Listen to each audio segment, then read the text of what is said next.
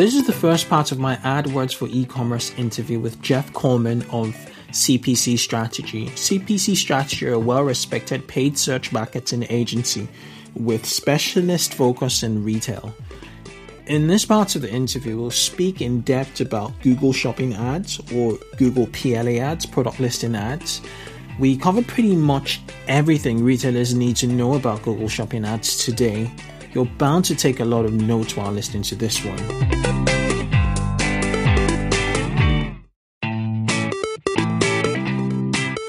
Welcome to the 2X e-commerce podcast show, where we interview founders of fast-growing 7- and 8-figure e-commerce businesses and e-commerce experts.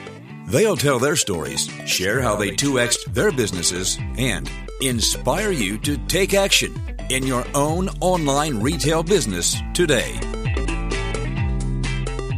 And now, here he is, the man in the mix, Coleman Campbell. Hi 2Xers, welcome to the 2X e-commerce podcast show. I'm your host, Coleman, and this is the podcast as usual where I interview e-commerce entrepreneurs and online retail marketing experts who help uncover new e-commerce marketing tactics and strategies to help you, my fellow 2Xers, double growth metrics. It's all about growth here. Today is a special show. It's more like a tutorial, really. It's an interview. It's with a company I respect. It's called CPC Strategy. Most of you would have heard about it if you're into online retail. They're a retail-focused paid search management agency with specialist expertise in Google Shopping, traditional paid search, as we all know it, Amazon advertising and sales acceleration, and product feed advertising, which really is CSE's comparison shopping engines, really, like Nextag and the rest of them. They're a respected and market-leading agency in the space of retail, which I've said before, and paid customer acquisition with clients such as Sears, Clarks, the Shoemakers, which you know, and Payless. I've been following the company on social media, as well as attended their webinars for a while now, for over a year, 2 years now. And I've read some white papers and their guides and their blogs, and they do know their stuff. I approached them to come on the show, given that you guys are all into online retail and would love to grow your businesses, and they agreed to join me in a 3-part series on paid acquisition, which is just awesome. So this is the first one. And who I have with me today is a gentleman by the name of Jeff Coleman. Jeff is Director of Retail Search at CPC Strategy, and he also oversees the Structured Data Department and the CPC Training Program. He founded the CPC University, which is an internal training program which puts all their staff in the cutting edge of retail search strategies. Without further ado, I'd like to welcome Jeff to the show. Welcome, Jeff. Thank you, Coleman. It's very nice to be here. Thanks for having me on. Fantastic. Okay, I've said a few things about you. Could you take a minute or two to tell everybody about yourself, please? Yeah, absolutely. So my name's Jeff. Like you said, I'm the Director of Retail Search here at CPC Strategy. So my responsibilities there include making sure that we're implementing the proper strategy for all of our clients that come on board. And, every retailer is a bit different. There's best practices, obviously, that we adhere to, but no two retailers are the same. So we need to make sure that we're utilizing the right tools and using the right strategy for every retailer. So part of my responsibilities include ensuring that we're doing that. Another big part of my role here, like you touched on with the CPC University, is making sure that all of our account managers are up to speed on what the latest best practices are, what the new tools are. I'm sure your listeners know Google's coming out with new features, it seems like, every month. Yes, indeed. So it can be a challenge to stay on top of all those new features, but it's something that you have to do if you want to stay on the cutting edge. And so that's what part of my responsibility here is, making sure that everyone is up to speed on what's going on and knows how to use those things for their clients. Fantastic. I see you more like a filter right in front, getting everything in, knowing what's more relevant and bringing it in and sort of, making sure it's diffused right through the organization. Yeah. Okay. Fantastic. Okay, so today we're going to be talking about AdWords for e-commerce. It's quite a wide subject. I've spoken to guests on this show that have significantly grown their business through AdWords to a significant level through AdWords and paid search only initially, and then they try to figure out their business from there, and then there was more traction. So it's quite an important subject. A lot of people say, I wouldn't really like to buy traffic, but the reality is it works. So let's start off with a few questions. The first question I have is Google AdWords, as far as I know, my knowledge, offers 5 advertising options at the moment. What areas should retailers, put 80% of their time?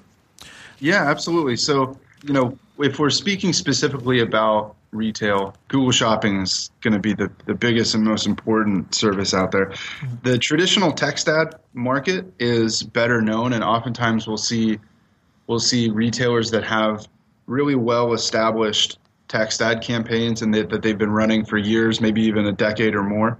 Program's been out a long time, and by no means should that be ignored.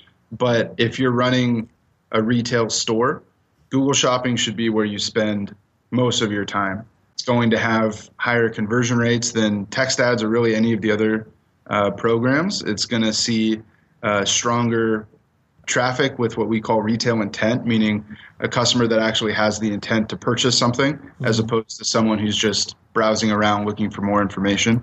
And the tools that they give you to manage product data and product information are pretty robust. And so if you're a retailer that's starting out, or even if you're a retailer that has a pretty robust AdWords account and you're just trying to figure out where should I go that I'm going to have the most impact, Google Shopping is where you should go. And I know that we're going to get into a little bit more detail on how to do that in different areas of Google, but PLAs and Google Shopping are where you should be spending most of your time. Absolutely. Okay, so hypothetically speaking, as a retailer, I have a bit of seed funding or seed capital. Mm-hmm. I don't care where I raised it from. $100,000, £100,000. How much should I, for the first year of operations, I have that all set aside. Where should I put my $100,000? How should I break down that $100,000 or pounds? Yeah, that's a common question. Like, what's the percentage? Mm-hmm. And I don't want to give too much of a wishy-washy answer. Part of it is that it depends a bit on what type of product you're selling. Google Shopping can be great at capturing demand that exists. It can be a little bit difficult to build demand, Google Shopping campaigns. So if you're selling, kind of generic items or branded items where there's already, a pretty fair market and a well-established market, I would say as much as 2/3 to 3/4 of that budget over the year should go into Google Shopping, purely because you have the ability to spend that much and the conversion rates are going to be stronger. If you're trying to introduce a new product to market where the demand might not already exist, Google Shopping is going to give you a great opportunity to capture the demand that builds over time, but it can be a bit more difficult to, like I said, build demand for a new product that you're introducing to market. And so that percentage would be shifted more towards maybe more traditional text ads, even display campaigns that are brand awareness campaigns and product awareness campaigns that are going to convert at a lower rate. And you need to kind of basically allot for the fact that this is a marketing cost. But in terms of demand generation, that's going to be where you need to start. And over time, you can shift that budget more into Google Shopping to capture that demand. Fantastic. So I guess for commoditized, retailers that sell a lot of commoditized products, they can tap into Google Shopping. Sorry, absolutely. And if you're trying to create the next, say, Graze box or Conscious box or subscription commerce, where you're trying to educate or trying to generate the demand, you might have to look at other alternatives. With other formats of Google AdWords, you probably need PR to generate that demand. Interesting. Yeah. Okay. There's a lot of ways that you can go about that. AdWords is not the only one. But, okay. Yeah. No, that's good stuff. Right. There's been a lot of, especially in the SEO world, a lot of people have not been too happy with Google. with paid search, taking so much space, so much real estate, and on search results, especially for commercially or retail intent searches. What kind of click-through rates are you seeing for text ads above the fold? So above the fold basically means just above the organic for you listeners out there. And as compared to PLA ads, sometimes product listing ads, I believe, could be above the fold, and sometimes they're put to the side. Yeah, they're usually above the fold for the product listing ads. Sometimes they can drop below if the ad box is long enough. But the click-through rates are typically higher for product listing ads. I would say ballpark it maybe around 1.5 to 2 times as high. And that might be, there's a lot of variability there. And so if you're running both and you're not seeing click-through rates as high as that, maybe they're only, a small percentage higher. It's not abnormal. But the main thing that we see is that click-through rates, not just click-through rates, but also conversion rates tend to be quite a bit stronger for retail on PLAs. Wow. Okay. What about mobile versus desktop? Does it change, when devices or when mobile is introduced, or are they relatively the same result? Yeah. No, absolutely not. No, it's very, very different. And actually, one of the biggest mistakes that we see retailers make is that they'll have similar bids, sometimes even higher bids on mobile than they do on desktop. And part of the reason is that Google tries to tell you to increase your bids on mobile, and we have to tell our clients not to do that. And we rarely do that. But the conversion rates are typically much lower on mobile. And that goes even if you have a responsive site or a mobile optimized site. Usually the conversion rates are still lower. And part of, you can come up with all sorts of theories why, but part of the reason why is that it's just more difficult to buy something on your phone when you got to input your credit card information, input your shipping address, and things like that. So the process is usually more difficult, even if you have a mobile optimized site. So we usually advise our clients, and when we're managing them on behalf of our clients, we'll set mobile bids quite a bit lower than the desktop bids. Interesting. We're going to talk about this new buy button further down. Because that seems to be game changing. And yeah, okay. In regards to, are there any data backed benefits of having page one organic SEO ranking as well as an AdWords presence, be it PLA or a text ad? Does CTR actually improve, or does the organic presence actually eat up their AdWords CTR click-through rates? Sorry for you guys. Yeah. No, it's important to lay out the definition. And this is a tough one because ranking first organically is the holy grail for a lot of retailers, and there are tons of SEO companies that will try and work on that. We typically don't see that it will hurt your AdWords presence. Usually, if anything, it'll improve the overall visibility to your site. Now, we're not an SEO agency. We typically just manage the AdWords text ads. And so if there was any sort of cannibalization, it might, kind of hurt our performance and hurt our ability to buy traffic. But to be honest, we typically don't see that. If anything, if you have the ability to, even for really, really specific searches that might not be getting a lot of volume, if you have the ability to rank well, that's always going to help. And so, there's a lot of strategies that you can use to try and rank well organically, but don't ignore those efforts. I mean, those definitely help, because oftentimes the factors that Google was looking at to determine if you should rank well organically are similar factors that they're looking at to determine how well you should rank in the text ad auction. There's a lot of other factors other than bid that decide where you'll rank in a text ad auction or a PLA auction, and they're actually very similar factors that will determine how you'll rank organically. So oftentimes the work that you do in one area will have benefits in another. Good point. There were some leaked in the SEO world. There was some leaked quality guidelines. Google released, and very similar to quality score in AdWords. Absolutely. Okay. Another question I really want to ask. There's been argument on online, Twitter, and all kind of stuff.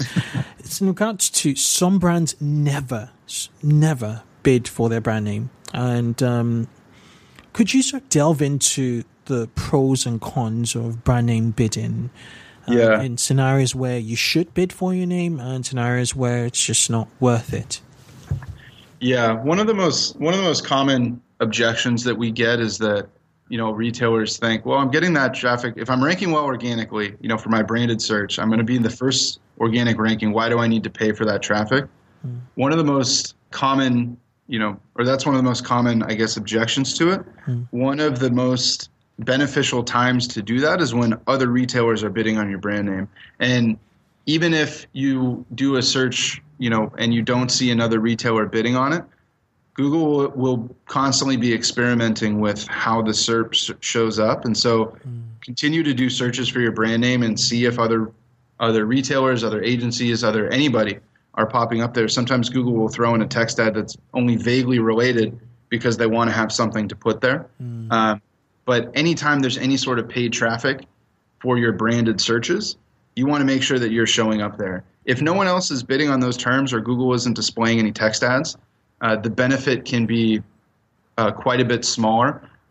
I would still say that there can be some benefit, and the reason is that oftentimes in the organic SERP, when someone does a search for your branded name, your link will be first, which is great, but oftentimes links 2, 3, 4 might not belong to you, especially if you're selling your product on eBay or Amazon or another type of marketplace like that. Those Amazon links, those eBay links will be showing up in the organic SERPs, and you're paying for that traffic one way or another, because if you get the sale there, you're paying the commission. And so oftentimes there can be a benefit to pushing those other listings that aren't linking directly back to your site farther down on the SERP so that you can own more real estate at the top of the Google search page. Absolutely. Was there a point in time, correct me if I'm wrong, you could sort of trademark your name or your brand, or has Google sort of stopped that from happening? So I recall that you could, as a brand, say, okay, sales says, I could say, I could sort of trademark that name, and then if another sort of competitor tried to bid for that name, something be flagged on their AdWords, and they'd be like, this is a trademark term. Yeah. So the interesting thing is Google will, if you have a trademark term, Google will allow you to file a complaint if they're using that in the ad copy, but that doesn't actually prevent anyone from bidding on the term. So let's say you're Sears in that example, or let's say you're Macy's and you want to bid on the Sears term. You can bid on Sears term as long as you don't use Sears in your ad copy. And so even if you file a complaint with Google or anything like that, they're still going to allow Macy's to bid on that term, and they won't take the ad down. Google's like a casino; it always wins. Exactly. Okay. Let's move swiftly into Google Shopping. We sometimes refer to product listing ads, which are PLAs. So we'll just switch over sometimes the names. Okay, so product feeds are the foundation of PLA advertising or Google Shopping advertising. I just wondered what your thoughts are on the proper structure, standard PLA structure, best practice retailers and online e-tailers should adopt for their PLA product feeds. Yeah, absolutely. Typically, the structure that we start out with will either be based on the category or the brand of the product. And what I mean by that is, if you're selling, winter apparel and things like that, you might have a number of different categories that you're selling in: jackets, pants, gloves, things like that. And you might have, a number of different brands like the North Face or K2. And so you're going to want to start with one of those different available options that Google will give you. And both of those are default. The way that we pick which one to start with is based on what we perceive to be customer search behavior. And oftentimes you can get that search behavior within your existing, AdWords performance. But what I mean by that is, if you have a product that is more likely to be searched by brand, where the customer knows the brand name, the brand already has a lot of loyal, customers, a lot of loyal supporters that are going to buy whatever products come out from that brand, then you're going to want to sort your products by that, and you're going to want to structure your campaign according to brand name to start. And then within that brand, you can break out, different categories, different custom groupings, things like that. Whereas if you sell, kind of a more commoditized, more generic item that doesn't necessarily need a specific brand name. And the example that I always give for this is something like Windex. It's a very familiar brand name, but there are so many other, cleaners out there, window cleaners, that oftentimes it doesn't really matter which one a customer buys. They just want a window cleaner. And so you can categorize your products according to category. And when you structure your campaign, you can build out the category specifically for, window cleaners, for example. And then within that, maybe there's certain brands that you can break out. But you want to start by how your customers are looking for a product. If they're looking for a brand, structure your campaign by brand first. If they're looking just for a general product type, start by using the categories. Okay, so I guess it still boils down to keyword research and trying to understand their behavior from keyword research and then deciding the strategy to go down. A bit, yeah, and you can always adjust it. Sometimes we'll build out a campaign according to the retailer's brands, and we see that, hey, oftentimes the customer search actually involves specific categories, and we can adjust the structure. Google makes it pretty easy to do that on the fly. Okay, let's talk about product feed size. Some product feeds could have 500 or less SKUs. Some of our listeners would have 500 or less SKUs. Others might have 500 to 1,000. Others might have 1,000 to 5,000, and others might have 5,000 or more. Somebody actually came on the show, and I can't quite remember off the top of my head, but I think they started out with 15 or 18,000 SKUs. That's a lot. I think it was motor parts, and that's just got car parts. So let's go to less than 500. Is there any structure, any set structure you'd suggest in terms of the product feed setup for 500 or less SKUs? Or yeah, absolutely. So pretty much regardless of feed size, my rule of thumb is to try and group products on large enough scale that I'll be able to identify trends, but still be granular enough to where I can be effective with my bidding. And so what I mean by that is, even if you have a smaller feed of just a few hundred SKUs, there's always going to be some products in the feed that really just don't have a whole lot of traction. And, even if you do a really careful job of hand selecting every single SKU that you put onto your site and that you list in your feed, there's going to be some that might be a little bit of a miss, and there's going to be some that don't get a whole lot of impressions or don't get a whole lot of search volume. And one of the more common mistakes that we see retailers make is that they'll break every single SKU out so that they can bid on every single product, which sounds good in theory, but oftentimes what ends up happening is you have a number of those products that just aren't really getting a whole lot of data. So what do you do with those? There's no statistically significant data if you're only getting a couple clicks a month on a particular item. So what you want to do with those SKUs is bundle them together into categories or brands or custom groupings according to product attributes or things like that, and then leave the more popular SKUs broken out into their own groups where you can just bid on that one particular SKU. And so that's kind of the rule of thumb, regardless of size. For retailers with smaller catalogs, we tend to be a lot more aggressive building out individual SKUs, just because the catalog tends to be a bit smaller, and so you don't necessarily need as many large groupings. You can still manage things on a pretty effective level by breaking out individual SKUs. And in those cases, oftentimes it helps to bucket SKUs by performance. And you can use custom labeling to do that. So over time, you'll see, hey, these top 10 SKUs are really my core drivers. I'm going to pull these into their own ad group, break out each individual one, but this is going to be like my best sellers group. And that kind of helps you keep things organized that way. Okay. That makes a lot of sense. Speaking of structure, what's a recommended campaign product group structure in PLA campaigns? Is it a blanket structure across the board based on size of the store, or would you structure campaigns according to size? Not necessarily size of the store. I mean, like I said, what you want to do is use that rule of thumb. So you want to, by default, leave products in like groups. So like groups of brand or category. I mentioned performance is a good one over time to build out. Also, oftentimes we'll bucket products by price as well.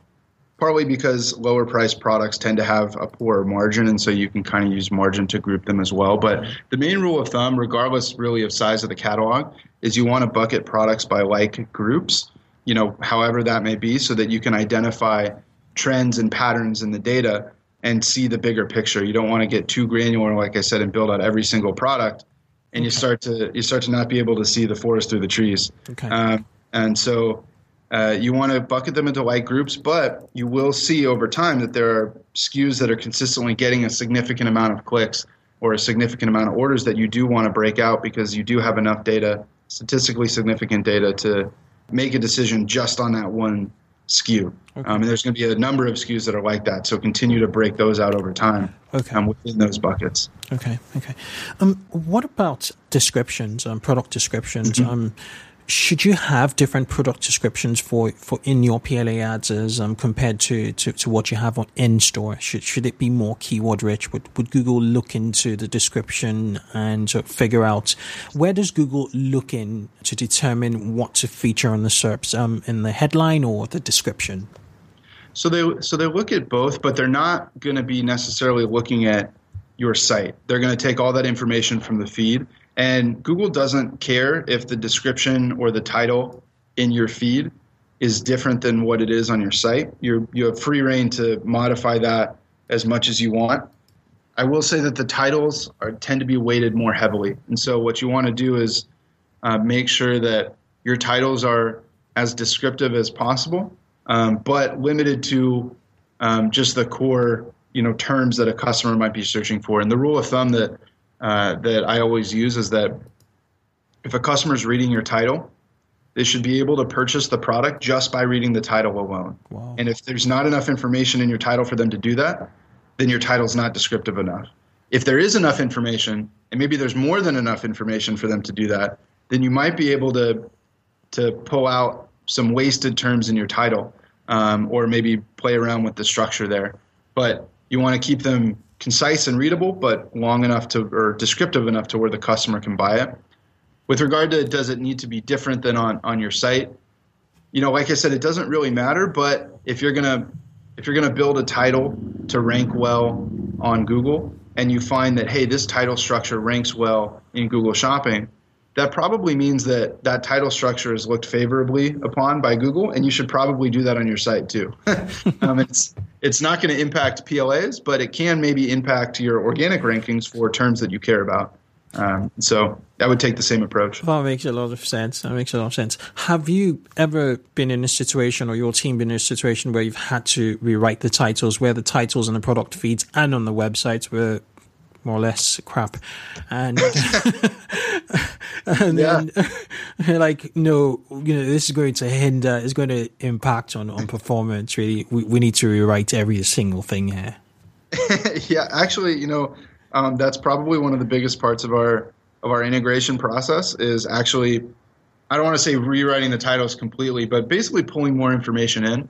Okay. A lot of retailers have a lot of information about their products. They just don't put it in the title per se.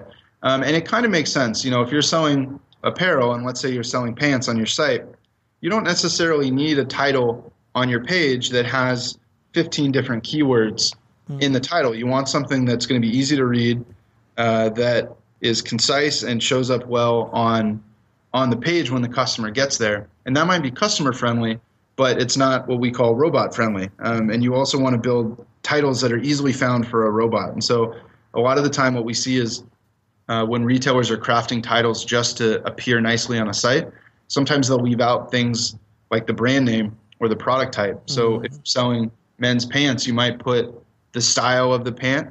You might put that they're boot cut jeans, but you're not necessarily going to put that they're men's Levi's boot cut jeans, and you're not necessarily going to put that they're denim and that they're black. And so there's a number of things that you might not put into the title because they seem extraneous on your website, but those are all keywords that are going to be really important when you're submitting a feed to Google and you want to rank for those terms. That makes a lot of sense. Are there any character restrictions in the title in terms of for PLA adverts, or is it free reign to put in anything? You can put in anything as long as it's not offensive. So, use your common sense. But yeah, no, you can put in pretty much anything. Really, the only restriction that Google places is that it has to be 150 characters or less. Okay, 150. Okay, 150. Yeah, and they won't display every character. So don't get discouraged if you write a 150 character title and it's great and they only display the first 70. That's more of just a restriction on the amount of space that they have. But every term that you put into the title, as long as it's within that limit, will be indexed for search. Okay. So it'll count towards your rankings. Okay. What about bidding strategies in Google Shopping? What would you recommend? Basically follow the data, follow your performance data. Also, don't copy bids over from your text ad campaigns. We see a lot of retailers do that, and the average CPCs that you pay on Google Shopping, and I guess the amount that you need to bid, oftentimes is lower than the amount that you might need to bid to get a first position ranking for a text ad. So don't feel like you have to copy your bids over completely, but follow the data and try not to get too emotionally tied to your products. Another common mistake that we see retailers make is that you'll have a product that you want to sell and you'll have a product that is actually selling. And sometimes those will be different products. Just because you want a product to sell well on Google Shopping doesn't mean that it will and that it'll be profitable. So try and take the emotion out of it. Even if a particular product is a top seller on your site, it doesn't necessarily mean that it'll be the best product on Google Shopping, because the reason that it's a top seller on your site might be that it gets a ton of visitors. And even though it has a lower conversion rate, it gets so many visitors because it's such an in-demand product that you get sales to it. But what that can mean on Google Shopping is that you have to spend a lot of money to get that traffic because it's a competitive search and so many people will be clicking on it. So don't get too tied up in thinking that top sellers on your site are what should be top sellers on Google Shopping, and don't get emotionally tied to the products that you want to sell. Really use data specific to Google Shopping to inform your bids, and don't use anything else. I guess it helps in the long tail. Are you seeing a lot of success from the long tail from product listing ads? Yeah, absolutely. Yeah, the long tail searches are always going to be higher quality, and what we mean by that is just that there's more descriptors in the search. So a short tail search might be something for some, like jeans, just going back to that example, where a long tail search might be men's black Levi's 501 jeans. That customer knows exactly what they want. And usually it's pretty much always in every situation, the customer that's doing the long tail search has more retail intent. They know exactly what they want. They're ready to buy. All you got to do is get in front of them, which it's a lot easier said than done. But the tough part on Google Shopping is that you don't have the ability to bid on keywords. So I can't go to Google and say, hey, I want to show up for men's 501 Levi's jeans, but I don't want to show up for just jeans. Google will determine when and where to show you. You can't really dictate that. But you can set your bids to a point where you'll be relevant for the more specific searches, but maybe less competitive for the general ones. And usually the general ones, like jeans, tend to require higher bid levels. And so keeping your bids low can kind of ensure that you're only showing up for the more qualified searches. As you see performance come in, you can start to say, hey, well, this product is still doing well at the low bid level. Let me bump it up to see if I can move it up the rankings for the more general searches, and we'll see if it still converts well. So you still get a good bang for your buck. Exactly. By bidding low. It makes sense. It's a no-brainer. Absolutely no-brainer. Okay, let's talk about custom labels. You mentioned it. You mentioned them earlier on. How can they be used to effectively manage campaigns? Yeah, custom labels are great. And Google gives you 5 custom labels. My advice is always to use all of them or fill up all of them in your feed, even if you're not going to use them in your structure, because you can also run reports on them, even if you're not bidding on a custom label. But the way that we typically use them is to group products by different attributes. So like color, for example. Maybe my black shoes always sell better than my brown shoes. Well, Google doesn't let you. That's not a default option to break out a campaign by color. But if you add a custom label and throw the color in there, all of a sudden you can do that. Another way too is by margin or by performance. So if you have, let's say, 20% of your inventory you have less than a 10% margin on, you might want to add a custom label for that so that you know that any product that falls in that group, I can't be too aggressive with my bid on because you have a really poor margin. Whereas products with higher margin, you can group together and get more aggressive with your bids. I will say the one caveat there is, again, don't get too emotionally tied to the products that you want to sell versus the products that are selling. If a product is below your margin and it's selling well, or you're making money on it, then increase the bid. Even if it's a low margin item, you can still capture that volume. And as long as you're making money, then you're going to be in the black. So don't get too emotionally tied to the high margin SKUs. They could be loss leaders. Okay. Third-party management tools. Which would you recommend for AdWords? Yeah, there are a lot out there, and you can take my opinion with a grain of salt because we built our own. But before we invested pretty heavily into building our own tool. I mean, it's a really labor-intensive project, so we didn't really want to do it. But there's a lot of tools out there that will automate bid management, that will automate structure, and our results were pretty hit or miss.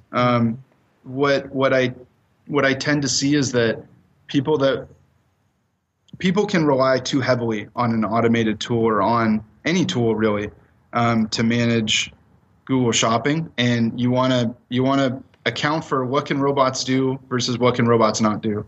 Once you understand your campaign and how it's performing, a robot is great for taking over your regular bid adjustments and implementing that strategy. What it's not going to be good at is understanding when to change that strategy or when to change your structure.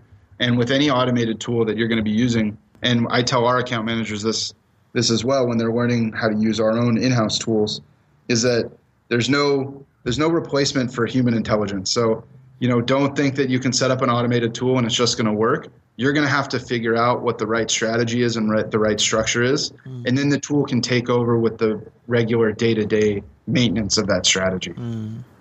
That makes a lot of sense. You look at the market, you look at what kind of demand and supply is going on the front end. Look at competition basically, and you use that to intuitively make decisions and form a strategy which could be applied to the tool. Exactly. Right. Okay, let's talk about mistakes. You've taken over loads of accounts, some perhaps from retailers who thought they could do it by themselves, or from agencies who really messed up their accounts. What are the biggest PLA mistakes you've seen in the world of PLA?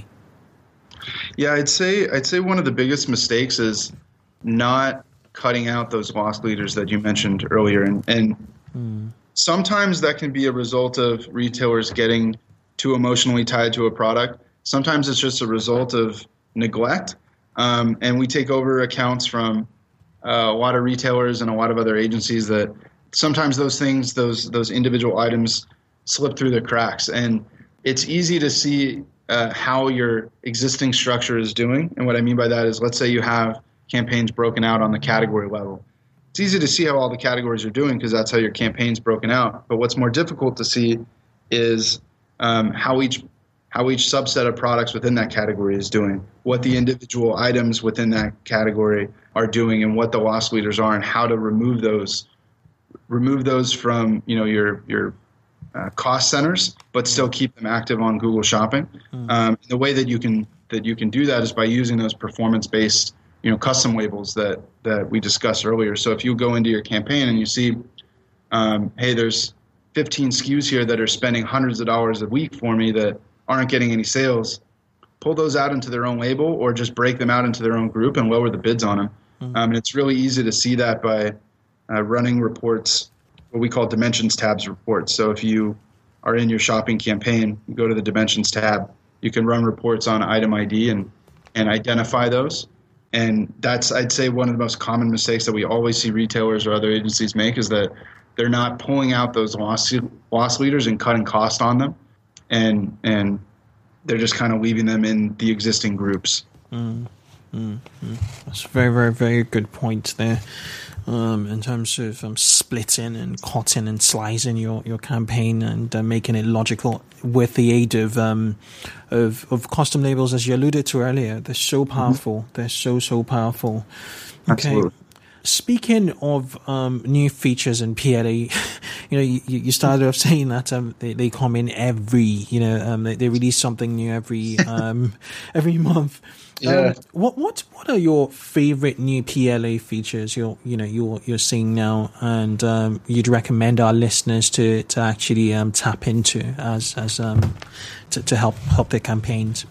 Yeah, if you had asked me this question 2 weeks ago, I probably would have had a different answer actually. But I'll tell you my two. The way that I would have answered a couple weeks ago would be remarketing lists for search ads, or RLSA for short. That's still one of my favorites. We are putting all of our clients into that program, and I highly recommend that all of your listeners do that as well. It's not a default option. You're going to have to call up AdWords support and ask them to enable it for you. Okay. But it's basically it's a remarketing tool, and so you're also going to have to install the Google Dynamic Remarketing tag. So there is a little bit of upfront work to get into the program. But once you do, it allows you to increase your bids on customers that have already been to your site. So if you're already familiar with what remarketing is, it's basically remarketing to your customers or increasing your bid on your remarketing lists on Google.com. So on your search ads, on your shopping ads, any ad that's going to show up on Google, it allows you to increase your bids for those customers. It's pretty clever, very clever. It's usually not, a huge volume driver, but as you can imagine, conversions. Wow. Yeah, they're always going to convert better. The other one, which is just starting to roll out, which actually isn't available yet to everybody, so you might have to be a little bit patient, but Google's going to roll out shopping ads to YouTube, essentially, through their YouTube Cards program. I heard that, yes. That's from what we've seen, it's still in beta, which means it's whitelisted, so you have to have a Google rep to get into it. But I would encourage all your listeners to keep an eye out for when that rolls out, because that's going to be another situation where the first people that can get into that market are going to have a little bit of a leg up on everyone else. So pay attention for when that rolls out to everybody. Have you tried it? Do you guys have access to it? Or? Yeah, we do. It can be. It's we're still starting to figure it out, and I think Google's still figuring out when and where to display those ads. But the conversion rates are decent, and it's decent compared to shopping. So they're still pretty good. Volume's pretty low, but it's definitely an exciting program. I'm excited to see how it rolls out. So just to put it into context, I'm watching I'm a lady. I'm watching I'm not a lady, but just for the sake of for the sake of argument. Yeah. So I'm watching a makeup video, and then it would display cosmetics on the top right or something, or on the side. How would it work?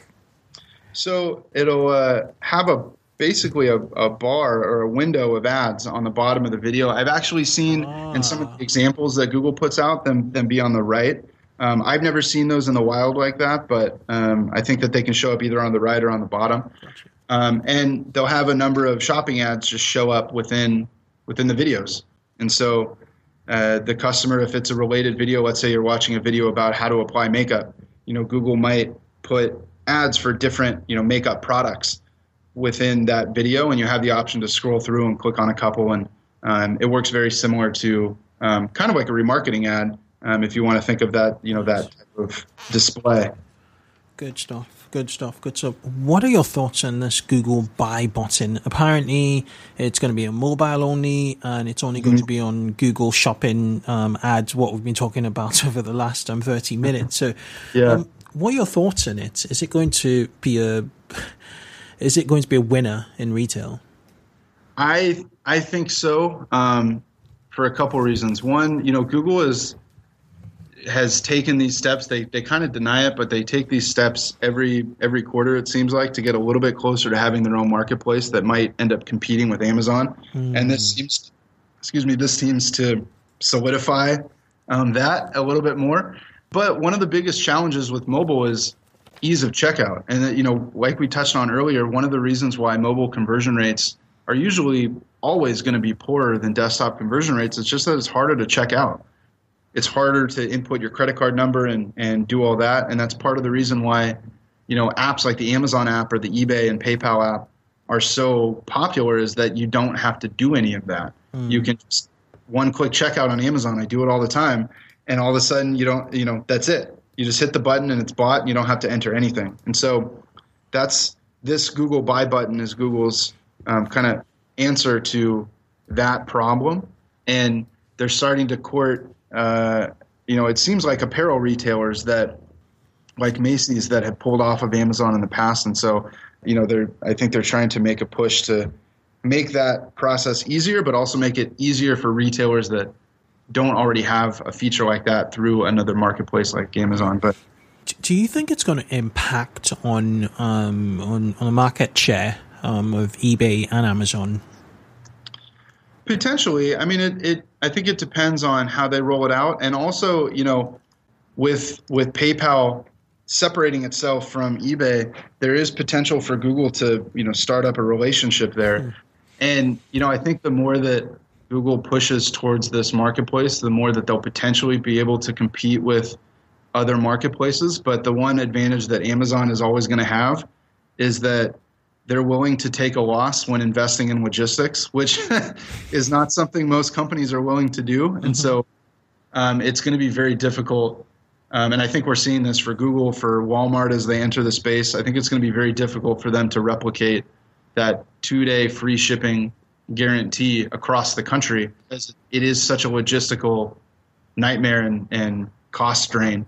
So, I think it'll impact the demand a bit, maybe for some of Amazon's products. But like I said, Google's initial retailers that they're courting are actually for retailers that aren't on Amazon. And so there actually isn't initially going to be a whole lot of competition there with their market. And so I'm still scratching my head as to how Google is going to communicate things like shipping, customer service, that post-sale thing. It's a really smooth system from a mobile standpoint to make a transaction, but I don't really see that after sale support, in that system. That's why they're going to have to be really, really selective. And also, they have rolled out this program, and it's been out for a year or two now, the Google Trusted Store program, which allows them to, I don't want to say guarantee, but it gives them insight into which retailers are, fulfilling their orders on time and things like that. And so I could very easily see them early on only allowing Google Trusted Stores to use it, because they don't want to put themselves in a position where they say an order is going to be delivered in 2 days, and 80% of the time it is, and 20% of the time it isn't. That's a bad look for Google. And exactly. So I think they're going to limit it to just the retailers that they trust and that are in that Trusted Stores program. As you alluded to, every quarter they've sort of rolled out features that's brought them closer and closer to this marketplace setup they're about to get into. It's lovely. Good stuff. Yeah. I'm going to just take us back a little bit. I forgot to ask one question in PLA, which has got to do with the importance of images, of like photographs. How important are they? And have you sort of, has a client ever come back to, has a client come to you with a new client come to you with a product feed, and you're like, we have to change this photographs. What kind of photographs actually work on Google, on Google for paid, for PLA ads? Yeah, absolutely. The higher res, the better. And when it comes to Google's background, there's or the background of the images, there's a lot of retailers that will try and put borders around the images to make them stand out, or try and get watermarks in there, and they might slide under Google's radar, and it's a popular thing to test. I actually haven't really seen that lead to any incremental boost. Or any statistically significant change in performance. And so I would say that trying to mess with Google's guidelines around images probably isn't worth it, considering it'll get your account suspended eventually. But yeah, the higher res, the better. And you always want to have an image that's big enough to where you can zoom in. Google probably isn't going to give you that functionality. They usually don't. But we've started to see more and more categories where they're focusing on bigger images. They're focusing on higher quality images, and those requirements increase pretty much every single year. And so meeting the bare minimum for your image requirements this year in terms of size and clarity, then you're probably going to be below their requirements in 6 months. And so the higher res images that you can get now, the better. And those will be useful for you across channels on Google, on Amazon, pretty much anywhere. Thank you for that. Thanks for listening to this episode of 2X eCommerce. To help you get more actionable insights and e-commerce growth hacks that'll help you 2X your online retail business, hop over to 2xecommerce.com. It's a blog dedicated to e-commerce and multi-channel marketing, run by the show's host, Koon Lay Campbell. 2xecommerce.com is packed full of articles and guides to help increase traffic to your store, increase repeat purchases, and average order value. Thanks for listening. Visit 2xecommerce.com.